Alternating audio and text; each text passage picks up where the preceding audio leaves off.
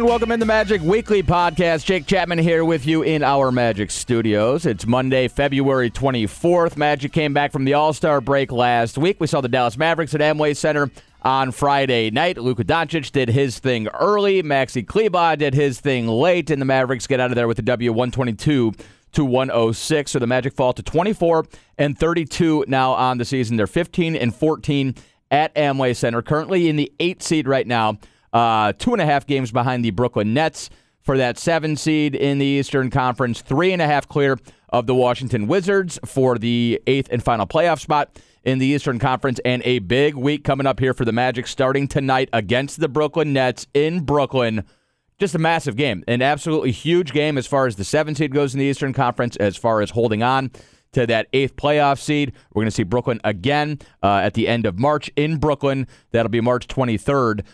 The second meeting against the Brooklyn Nets. It'll be the third meeting of the season, but it'll be the second meeting here in the next, month or so. And these are huge games coming down the stretch right now. I mean, at 24-32, this is the home stretch. And DJ Augustin came back on Friday. Didn't quite look like DJ, but he did come back, and that is such a big boon to this Magic roster and this lineup right now. So getting DJ back, getting him comfortable will certainly be a big development. We saw James Ennis in the starting lineup on Friday night. I like it. I like having him next to Aaron Gordon. I think it frees Aaron up to check whatever wing or whatever forward you want him to, and you don't have to worry about who's next to him. Because if you think about, the Kem Birch and the Wes Iwundu next to Aaron Gordon experiments, you're limited with Kem trying to check, switch with Aaron and try to check perimeter type guys, or Wes against bigger guys. James Ennis gives you that versatility. He's not Jonathan Isaac, obviously, but he gives you that versatility next to AG on that front line, and I think that's really important. So I like that move. Look, this is a big week. It's Brooklyn. It's Atlanta on Wednesday night, and then it's home for the Minnesota Timberwolves on Friday. You don't want to get too far ahead of yourselves, but these are 3 winnable games. These are 3 teams that have struggled so far this season. Obviously, Brooklyn, in that 7 seed in the Eastern Conference, but Kyrie Irving checked out for the rest of the season last Thursday. He announced he's going to have shoulder surgery, get that taken care of. And so for Brooklyn, the future is Kyrie Irving and Kevin Durant, and that's next season. They're just kind of figuring out who's going to be there as supporting cast next year. And they've got some good players, and they've been playing good basketball. They've won 5 out of 7 games. And, this is just because Kyrie checked out, and I shouldn't say checked out. Kyrie needed surgery, and he's going to get it done and make sure he's good to go for next season. But just because Kyrie is out for the rest of the year doesn't mean that this Brooklyn team is not dangerous, and it doesn't mean that they're, just going to sort of bow out of the playoff race. They've won 3 of 4, and they've got some good players on that team. It's funny, you just sort of think about what the group looked like last year with D'Angelo Russell, and there's a lot of the same guys are still there. You go through the starting lineup right now, even with Kyrie out, you're talking about Taurean Prince, you're talking about Joe Harris, Jared Allen, Spencer Dinwiddie, Karis LeVert, and when LeVert is healthy, he's a devastating offensive player. He does a lot of things well.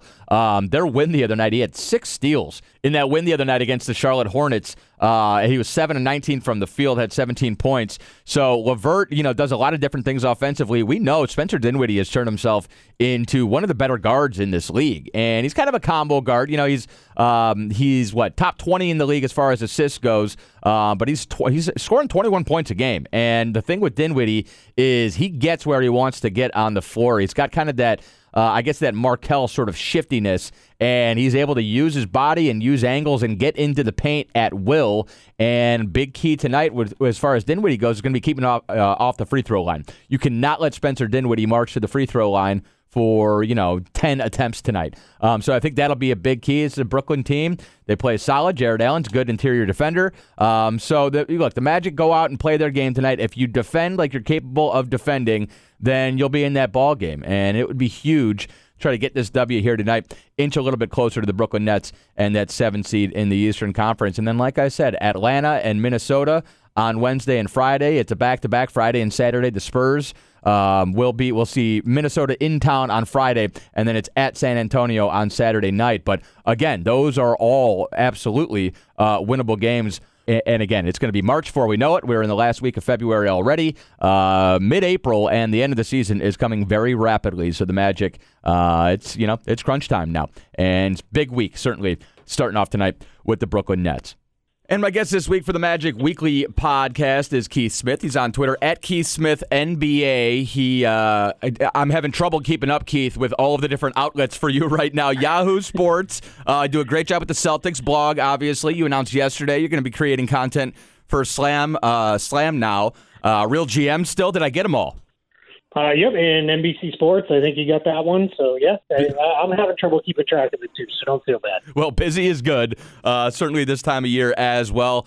Magic back from the All-Star break last week, take the L on Friday night against the Dallas Mavericks. And, Keith, I want to go back to the trade deadline with you here. You do such a great job of keeping up on cap stuff and all the different ramifications with free agency and contracts and all that good stuff. Were you surprised the Magic weren't a little bit more aggressive at the deadline? They make a small move, bring in James Ennis, who obviously fills an important role and an important hole right now as far as the Magic's rotation goes. But did you expect something bigger come deadline time?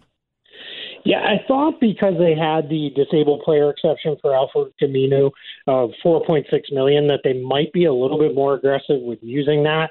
Challenge was finding a player who fits in that slot. It can't be combined with salary or anything like that. You had to use it by itself. So that surprised me. But when you look at it on a whole, I think the Magic's most tradable pieces, as far as players go, are guys that they would rather have than anybody that they could have brought in to replace them. Unless they were going to do some sort of major blockbuster deal that saw Aaron Gordon or Evan Fournier go out and bring back some big salary player, which that doesn't seem like it was on the table. I'm really not surprised it kind of helped Pat. But getting James Ennis, that's good work on the cheap, to jump in there and help Philadelphia clear a roster spot. And I think Ennis will help Orlando the rest of the season. Yeah, they slid him into the starting lineup on Friday. I think, Weltman was saying sort of after the deadline, like we're without a position. We don't have a power forward this year when you consider Isaac's out and then what happened with Al-Farouq Aminu. Tell me about James Ennis. I mean, you slide him in there. I think next to Aaron Gordon, the ability to switch screens and just kind of have a stalwart there within the starting lineup. Obviously, he's going to bring what he does defensively. But how much can Ennis help? I feel like we're in year 5, 6 of they need more shooting. They need more shooting. And that's number one thing that Ennis is going to help with. He's a pretty good shooter. He's a better defender than I think he gets credit for. And then he's a guy who, if you're not really giving him the proper defensive attention, he can do a few things off the bounce. He's not going to break you down on any regular basis. But if you're, getting a little lax or you turn your head, he might go past you pretty quick off the dribble. So I think he's going to really help, but it's the shooting. That's going to be the number one thing that he's going to bring, because all too often we see with the Magic, the floor just collapses on them and it makes it really hard for them to create offense. So anybody who can open that floor up is going to be big time. Is that the biggest issue right now with this team, Keith, when you look at it? I mean, they played Dallas pretty well on Friday night, came out in the third quarter, 13-4 out of halftime. But at one point in the first half of that game, they were 3 of 22 from three-point range, and it just seems like it's a problem that sort of crops up night in, night out. In this league, you got to be able to knock down shots from the perimeter. Yeah, absolutely. I think shooting and then lack of offensive creation off the bounce. Those are the two things that they struggle with. Now, that's gotten better, as Markelle Fultz has gotten more and more confident and is making more plays off the dribble. That's been big. Evan Fournier, for a few years running now, has been their best offensive creator off the dribble. It'll free up a little bit more with DJ Augustin getting back now and being able to play those minutes behind Fultz. So I think having those three guys, that's going to help things quite a bit. But those are the two things. It's consistently knocking down shots, because if you look at the overall profile, once in a while you'll glance at you catching on the right day, and it's like, well, they don't look so bad. But then when you look at it, it's Terrence Ross went 6 of 8, and Fournier knocked down 4 of 6 or something like that. These are too few and far between. It's just not consistent from the outside. Keith Smith, my guest. What have you seen from Fultz from the beginning of the season to now? And I mean, are we just scratching the surface with this guy and what he could potentially be? Yeah, absolutely. I love his competitive nature more than anything else. We saw that right from day one. It's I'm going to get the ball and I'm going to go at you. Yeah. I'm going to make you guard me. I'm going to make plays. I'm going to do things, whether it be getting into the paint for myself for a score or finding my teammates. And when you really factor in that he's still such a young guy, he's really had 2 kind of wasted years to start his career. He's just now figuring this out. He's learning how to play on the fly here, and learning how to play on the fly as a point guard is major. maybe the hardest thing to do in the NBA. And then when you factor in, he is a big-time defender. He's long, he's strong, he's very physical. I think Markelle Fultz is going to be, we've been waiting for a long time for Orlando to get that guy, someone who can really be like, wow, they got him. And they've been just so unlucky in the drafts where it's been one pick before is the guy, or two picks before, or something like that, or they're just out of the range of a 3-player draft. They land at 4 and things like that. But I think getting Fultz in that trade where they really didn't give up much at all, this is huge for Orlando going forward because he fits in. He also fits in with the timeline around Aaron Gordon, Jonathan Isaac. Those are 3 young guys you can feel really, really good about building around with some good vets around him as well. So I think he's going to be huge for Orlando going forward and has been very good so far this year. Tell me about Gordon, just sort of your impression. I mean, you've been watching the guy for I think his entire career, and he's so interesting because there are a lot of things he does well that I don't think he gets credit for. Like, he's a pretty good playmaker. He's a pretty good creator off the bounce. He gets in trouble when the ball stops and he dribbles air out of the ball and he takes a long 2 or a step back or whatever. But he's such an interesting player. I'm not sure if he's been miscast early in his career. Obviously, he's dealt with a whole lot of coaching changes and hasn't really been able to gain traction and find his niche, I think. But there's still a whole lot more there, isn't there? There absolutely is, and I love that you called out his playmaking because I think that is probably the most underrated part of this game. People see, the flashy highlight dunks and things like that, and then people I think now have come around to this guy's a pretty good defender. But I think his ability to make things happen off the dribble has been big. You're absolutely right. Occasionally he, tries to. It's like if it doesn't happen on the first attempt, it's not always best to try again. Right. Sometimes it's better to get rid of it and move it off to somebody else. And that's where I think he tries a little bit too hard. This year, I think a lot of his struggles has come from, I just don't know that he's healthy. I know he's played, and he's not really saying much, and neither is the team, but something just seems a little off with him. He wasn't explosive for the first part of the year like he usually is. Didn't look like he had that same lift. That started to come around over the last, call it a month and a half or so. And I think that's going to be big for him down the stretch is if he can prove, that he's healthy and able to get after it. That's big for him and the Magic. And like you said, he's really the only power forward of note on the roster left. And that wasn't even really his intended role anymore. It was never really intended for him to be a power forward. They were trying to transition him into more being a small forward alongside Jonathan Isaac, and now he's had to step up. But I think we'll see him get healthier, hopefully, and really have a big impact the rest of the way. What do you make of that as far as the 4 and the 3? I mean, they always say in this league, you are who you guard. So it doesn't seem like it makes a huge difference to me. I think the vision is obviously to have him next to J.I., and then you've got 2 guys that you can deploy against just about any wing across the league.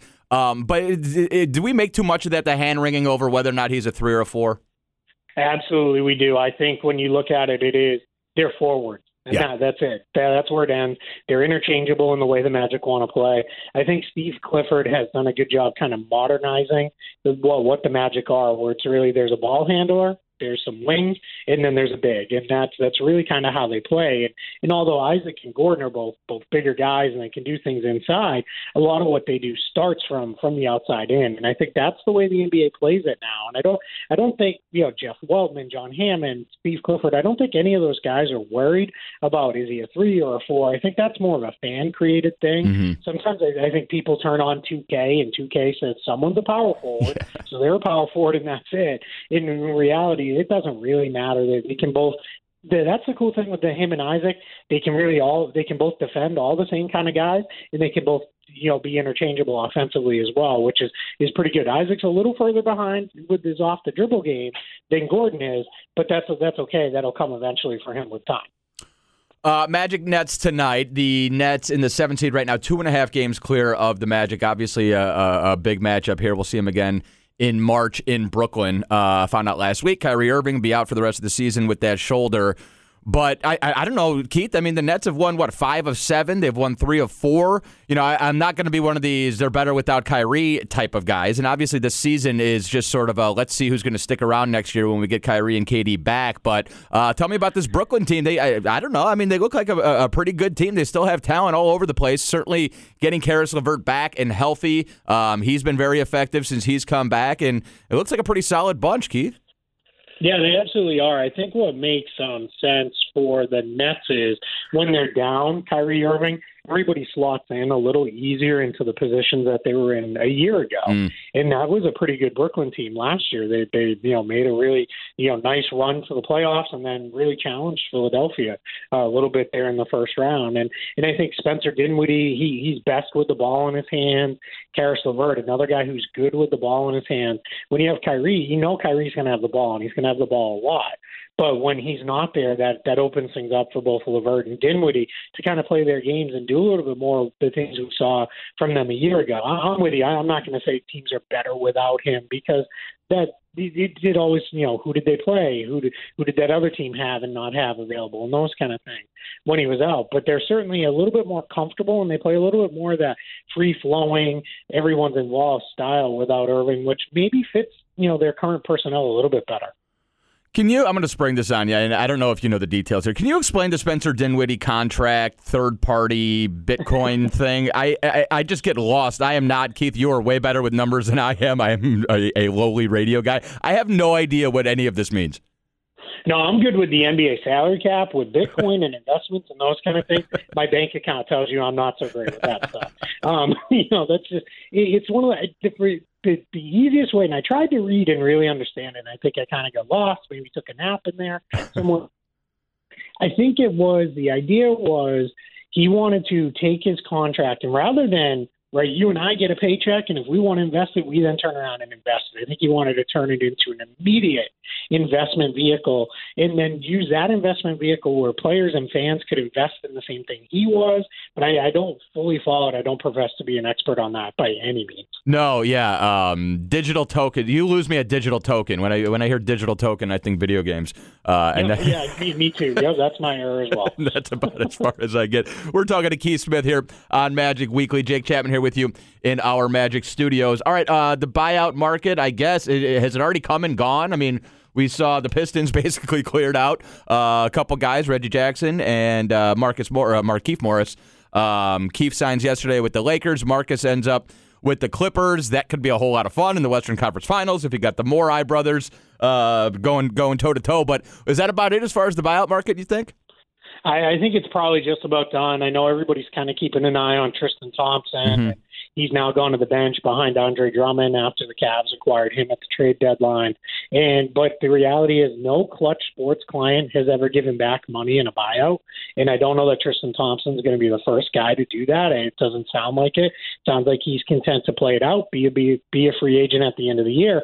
And they have bird rights on him. That doesn't matter too much if Cleveland's going to re-sign Drummond and have Kevin Love. But what it matters is it allows Thompson to get a bigger deal as a free agent if there's a sign and trade, which we saw come very much back into vogue last season. So I think you're going to see Thompson probably sit and stay in Cleveland, which means that at this point the buyout market is probably just about done, because as you look around the other teams that are outside the playoffs, maybe the Knicks let a guy like Taj Gibson go, or Wayne Ellington, as we're down to, we've got a little less than a week to go to make those decisions.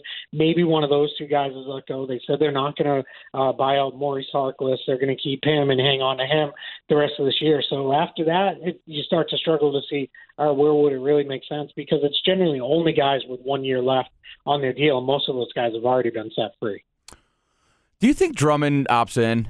This summer is so interesting because there's not a lot of teams with cap space, but if I'm Drummond, I mean, I don't know if he'll get 28 annually, but I'm not sure if I'm going to jeopardize the long-term security and then go in 21 when I'm the 8th, 9th, 10th best player in the class.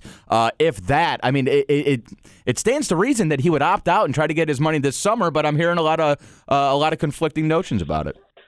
Yeah, I changed my mind when he was traded to Cleveland. I thought he was going to opt out with Detroit, but that was also at that point the Atlanta Hawks had an opening at the center spot, but they've since filled that with Clint Capella. When you look at the other teams that project to have cap space right now, none of them really scream a great destination for Drummond. So I think at that point we'll probably opt in, play it out, get that money for next year, and then he'll hit the free agent class where a lot more teams might have cap space. It is a better class, but he still projects to be one of the better centers on the market. And that still has some value.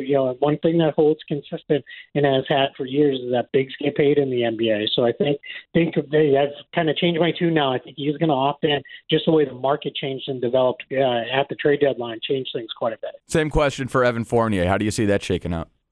Yeah, that one's a little bit tougher, I think, because we're starting to see an increased emphasis on wings around the league, that Fournier could potentially opt out, and a couple of the teams that again, project to have cap space could use a wing and could use somebody like Fournier. But I think, what is probably likely for him is if he opts out, I think it's going to be because there's something lined up with the Magic where it's going to be, all right, let's get him onto another contract that locks him up, maybe kind of ties his timeline to that, and Nikola Vucevic and Terrence Ross a little bit better. He gets those guys all, kind of locked in for the next few years beyond this one. But Fournier is a guy who he could end up hitting the market, and then, maybe a team like Charlotte who could use a wing with some size, or even the Pistons who are going to have a ton of cap space. Maybe one of those teams talks themselves into, all right, hey, let's get this guy in and move forward. The challenge is, a lot of teams are kind of in a holding pattern, which we expect to continue into this summer, because everybody's kind of looking at it as, 2021, you've got Giannis, Kawhi, Paul George, maybe LeBron James. Those guys are all free agents, and I think people are starting to look at it and say, all right, let's not spend all our money right now. Let's make sure we can make a run at one of those guys if we have the opportunity a year from now. Yeah, it's going to be fascinating to see that shake out. It always feels like there's something on the horizon that, we always tell ourselves, hold off until 2021. It's going to be a quiet trade deadline, quiet summer, and then, of course, it's the NBA, and all sorts of stuff happens, and all hell breaks loose. Keith Smith with me. That game yesterday, Keith, you do a great job with the Celtics blog. That game yesterday, look, two of the best games I've seen all season have come in the last week, and it's been Boston against the two LA teams. I know you were disappointed based on your timeline, and I was too, with the ending of that game. But if you just take it in totality, Boston losing that game by 2 points without Kemba Walker, they're the real deal. Would you have to say the Celtics are probably your favorite non-Milwaukee team to potentially come out of the East? Yeah, I think so. I think because they're doing everything they can to get Kemba Walker healthy, and once they're there, and I think that's going to be an easier thing to manage in the playoffs, where you're only playing every other day, every third day, right, or so. I think that's going to be really important. They've got four guys who can go for 20 or 30 points on any given night. The depth issues, their bench isn't very good, but the depth issues are not as big in the playoffs. We're really playing 8, maybe 9 guys, and I think that's going to be really important for them. I think their versatility. They're hard to guard. They get after it defensively. I think that they're going to be a tough outcome come playoffs. A lot's going to matter in seeding. They want to make sure they stay in that 2-3 line, either catch Toronto for 2 or at least stay at 3. Because you don't want to drop into the 4th seed, have a tough first-round matchup, and then have to go play Milwaukee in the second round. That's something everybody's going to be trying to avoid. And Boston does have a little bit of a tough closing schedule, so that's going to be something to monitor. But I think in the end, they're going to come out, and they're going to come out looking pretty good heading into the postseason. Yeah, Boston right now 2.5 behind Toronto for the 2nd seed in the Eastern Conference. They're 3 clear of the Miami Heat for that 3 seed. What about out west? I mean, all we talk about are the LA teams, and I know Utah's really struggling right now, but I do think Utah, when they have their fastball, can hang, I think, with both LA teams, maybe Denver. But I think we all assume it's going to shake out as far as the Clippers and the Lakers go. Who do you like? Yeah, I'm with you. I want to believe in Utah, Denver. I want to believe Houston can maybe get in the mix there, but I think those teams are all just missing, something. It's something different for all of them, but they just don't feel as confident as you can feel in the Lakers and the Clippers. I think the Clippers very much, they're probably playing this regular season just to get it over with. Yeah. They're like, let's get this thing done. Let's get to the playoffs. Right, wrong, or indifferent. They really haven't earned that. They're a first-year team as far as being together, but, it is what it is there. And then the Lakers, the only thing that really gives me pause with the Lakers, and we saw this yesterday, they are so heavily dependent on LeBron James and Anthony Davis to be great against the best teams that if either one of them is off their game, they can struggle. Or if anything happens where either one of those guys, God forbid, gets hurt or they are struggling with their fitness towards the end of the year because they're playing such a heavy load. There's not going to be a vacation for LeBron James this year like we've seen in the past. And Davis isn't going to be, he gets nicked up a lot. So the fact that they're having to push so hard, that gives you a little bit of pause on, yeah, if those guys are a little worn down or they're nicked up or anything like that, and you might be able to catch them if you're Utah or Denver or, maybe even Houston. Is that, and I'll leave you with this, I think Frank Vogel is an outstanding coach. I think he's done a great job so far this year. But does that give you some pause that they are playing heavy minutes and they're playing the regular season like we want the 1 seed in the Western Conference, 43-12 now? But if you were Frank, would you tap the brakes a little bit and maybe try to rest up? Yeah, I think because they've got that good, healthy lead, I think you're going to see him spot guys a little bit of rest. I think that's why the Markieff Morris addition is so big for them. I think now you can, especially Anthony Davis, you can say, hey, let's take a day or two off, or you got a slightly rolled ankle, or you got some bumps and bruises. All right, well, you're gonna take a night off and sit here. And if it, we're playing the bottom of the conference teams, we're playing the Warriors who are struggling just to finish out the season. We're gonna sit you on those nights and go. And if we lose, we lose. It's not the end of the world, but we're not gonna push this thing because again, they're not quite taking the approach the Clippers have, but they've won enough games now where they can afford to back that off and play for the playoffs. Yeah, absolutely. 43-12 right now. They're 5 games up on Denver for that 1 seed in the Western Conference. He's Keith Smith on Twitter at Keith Smith NBA. He's all over the place. Yahoo, NBC Sports, Slam, Celtics blog, Real GM, and here on Magic Weekly with yours truly. Keith, thanks for the time, man. Really appreciate it. We'll catch up down the road, okay? Absolutely. Thanks for having me. All right, there he is, Keith Smith. My name is Jake Chapman. Make sure you follow me on Twitter at Jake Chapman OM. We'll be back next week with another edition of the Magic Weekly podcast.